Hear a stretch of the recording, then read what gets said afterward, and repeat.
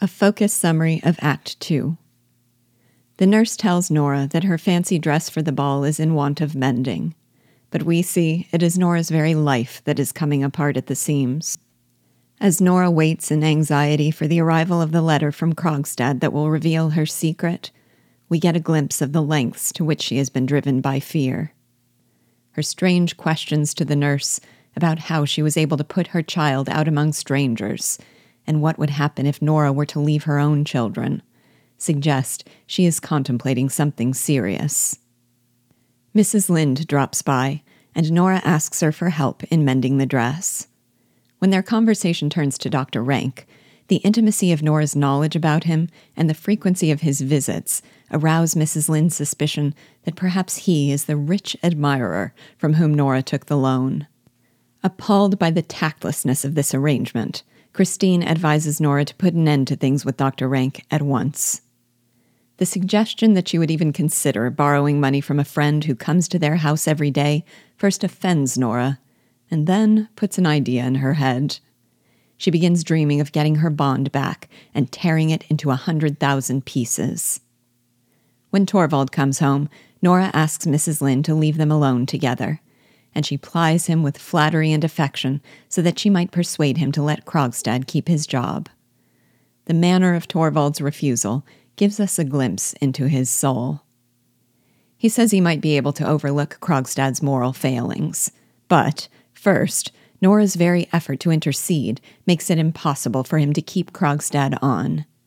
He refuses to make himself ridiculous before his staff by letting it get around that he has changed his mind at his wife's bidding.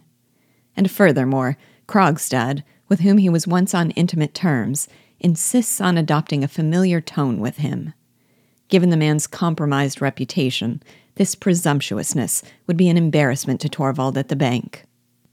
Torvald is clearly a man deeply concerned, not so much about the reality, but about his reputation in other people's eyes. In a startling moment of self-assertiveness, of which even she seems unaware, Nora expresses disbelief that Torvald can mean what he says, because, she tells him, it is such a narrow-minded perspective. This provokes Torvald into petty rebellion, and he puts Krogstad's dismissal in the mail at once. Nora begs him to get the letter back, but he refuses, calling her anxiety an insult to him. Then he takes her in his arms, forgives her for her fear, since it is witness to her great love, and assures her that, should anything happen, she will see that he is man enough to take everything upon himself. These last words leave Nora horror-stricken.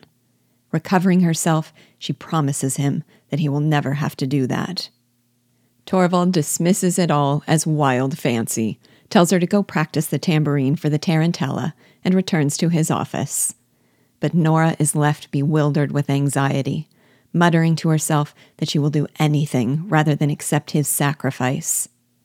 At that moment, the doorbell rings, and she opens the door to Dr. Rank. Rank reveals to Nora that his health is in decline, and tells her frankly that he will probably be dead within the month. He says that he will announce his impending death by sending her a card marked with a black cross. Nora scolds him for being absurd and assumes with him a carefree, jovial, even flirtatious manner. She speaks coyly about his father's licentiousness, rests her hands on his shoulders, declares that death must never take him away from her, tells him he can imagine at the ball that she is dancing all for him, and Torvald too, of course, and gives him an alluring peek at her flesh-colored stockings. Nora has been preparing the ground for the favor that Christine unwittingly suggested she might ask, that Rank give her the money to pay Krogstad off. But her coquetry opens the door for a candid confession from Rank that he is in love with her and would give his life for her sake.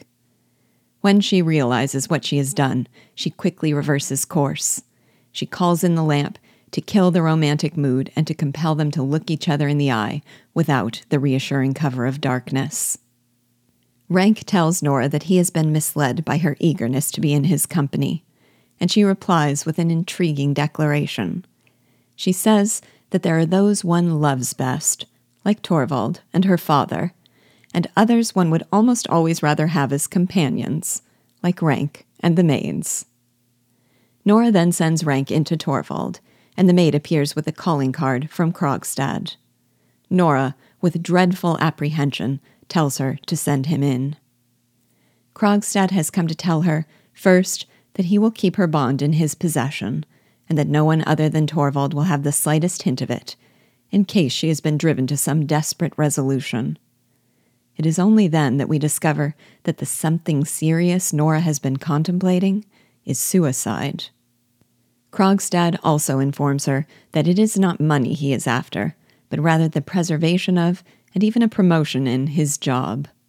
His job at the bank is his only means of rehabilitating himself, and that is worth much more to him than money.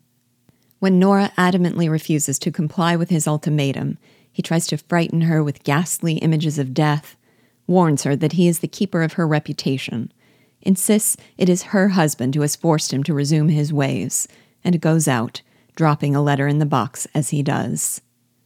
When Mrs. Lynde comes back in, Nora is frantic. She tells Christine the truth, that she forged a signature, and asks that if anything happens to her, Christine serve as witness that no one else knew anything about it, and she alone did the whole thing. Then Nora makes the puzzling statement that a wonderful thing is going to happen, and that it is so terrible.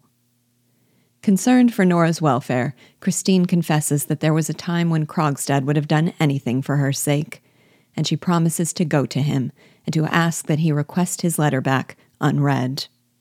Helmer then comes into the room with Rank, and Nora pleads with him desperately to put aside all work and help her to prepare for her performance of the Tarantella. The Tarantella is a wild, frenzied dance whose origins can be traced to movement meant to rid someone of the venom from a poisonous spider.